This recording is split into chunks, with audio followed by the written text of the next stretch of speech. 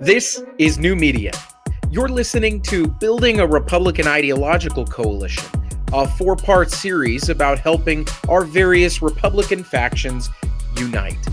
By focusing on some basic principles we all share, being open to ideological differences on other issues, and seeking to add people to the movement instead of subtracting them, we can build a functioning, if difficult, governing coalition despite some glaring challenges that lie ahead.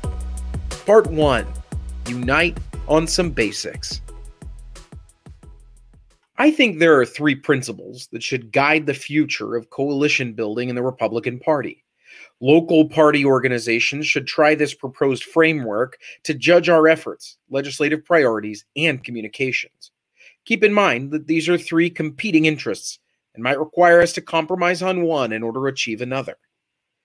Number 1, individual liberty. If we truly want to open our coalition, we will view every political issue from the lens of restricting personal liberty or not. Politics loves to make a crisis that must be solved by legislation immediately, or else it will be the end of the republic. As we grant people more ability to decide for themselves, without damaging others, of course, more people will respect our stances on economic freedom and gun freedom. I strongly believe that there are coalitions of people waiting to become Republicans, but can't overcome our inconsistency on when we choose to want freedom.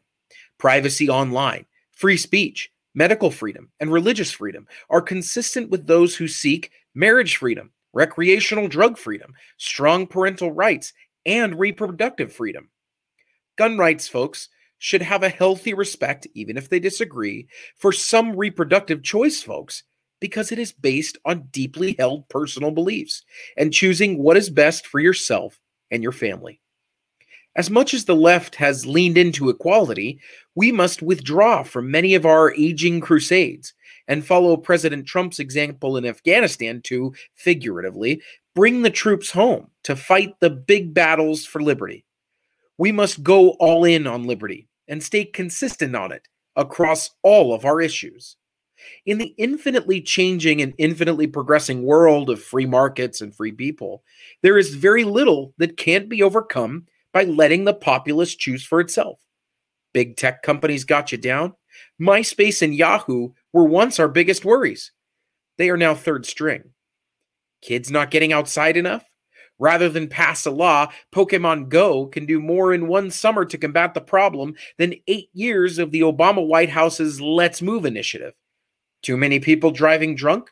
Try letting Uber in instead of trying to send more people to jail. Very rarely is the answer to give the government more power or to step in to protect us, with very limited exceptions.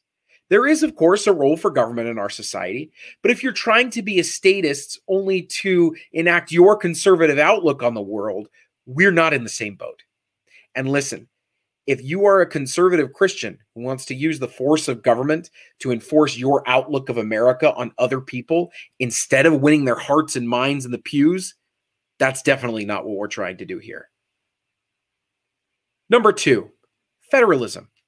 We do not talk about federalism enough. There was something beautiful in the blooming of federalism we saw happen under the Trump administration by governors during the pandemic. They formed regional coalitions and handled the pandemic in their own way, and hopefully will reap electorally whatever they sowed during that crisis. That mismatching, patchwork, locally driven government action is hated by the left because they don't like the incongruity of it. We should champion this and allow states to become whoever their constituents want them to become, nanny state utopias or freedom-loving paradises. This subject helps us all get along as well. I hope that someday we can look at issues not just through the lens of liberty, but also say to ourselves, I don't support your outlook on this, but we can agree that the states should decide and not Washington, D.C. The beauty of capitalism is the freedom to decide and create. Instead of thinking about how your philosophy would play out nationwide, try thinking how your philosophy will play out with the independent voters in your state first. The 10th Amendment needs to be far more prevalent in our conversations than it is now. As we distribute power back to the states, we are helping, quote, drain the swamp by forcing lobbyists to open 50 state offices to get their pet projects passed, instead of just one in Washington, D.C. I can't think of a better way to drain the influence of lobbyists than to make them pass things in 50 states instead of one Capitol Hill. This philosophy is squarely centered on the individual and involves bringing power and decision-making as low as it makes sense on the following sliding scale.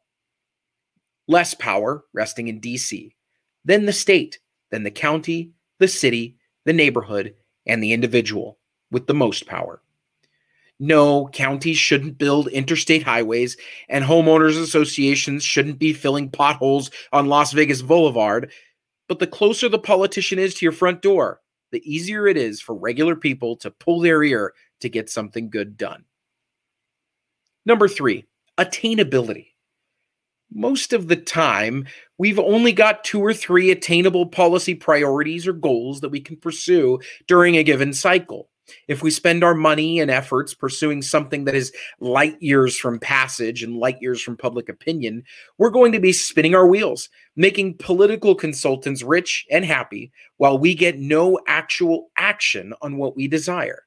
This is not an effort to abandon the moonshots, but proving some worth to less interested voters and having some wins in the bank will help with unity and help with growing our coalition.